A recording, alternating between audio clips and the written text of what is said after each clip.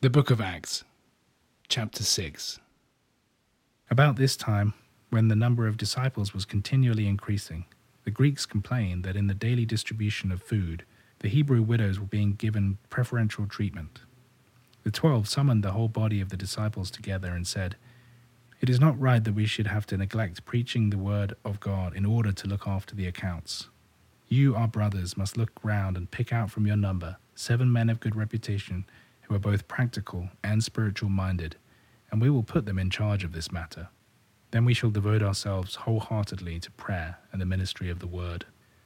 This suggestion met with unanimous approval, and they chose Stephen, a man full of faith and the Holy Spirit, Philip, Prochorus, Nicanor, Timon, Parmenas, and Nicholas of Antioch, who had previously been a convert to the Jewish faith. They brought these men before the apostles, and they, after prayer, laid their hands upon them. So the word of God gained more and more ground. The number of disciples in Jerusalem greatly increased, while a considerable proportion of the priesthood accepted the faith. Stephen, full of grace and spiritual power, continued to perform miracles and remarkable signs among the people.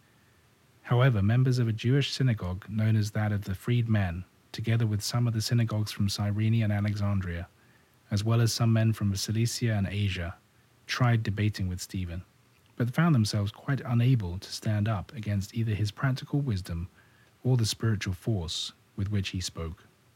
In the end, they bribed men to allege, "We have heard this man making blasphemous statements against Moses and against God." At the same time, they worked upon the feelings of the people, the elders and the scribes. Then they suddenly confronted Stephen, seized him, and took him away before the Sanhedrin. There they brought forward false witnesses to say, "This man's speeches are one long attack against this holy place and the law. We have heard him say that Jesus of Nazareth will destroy this place and change the customs which Moses handed down to us." All who sat there in the Sanhedrin looked intently at Stephen, and as they looked, his face appeared to them like the face of an angel.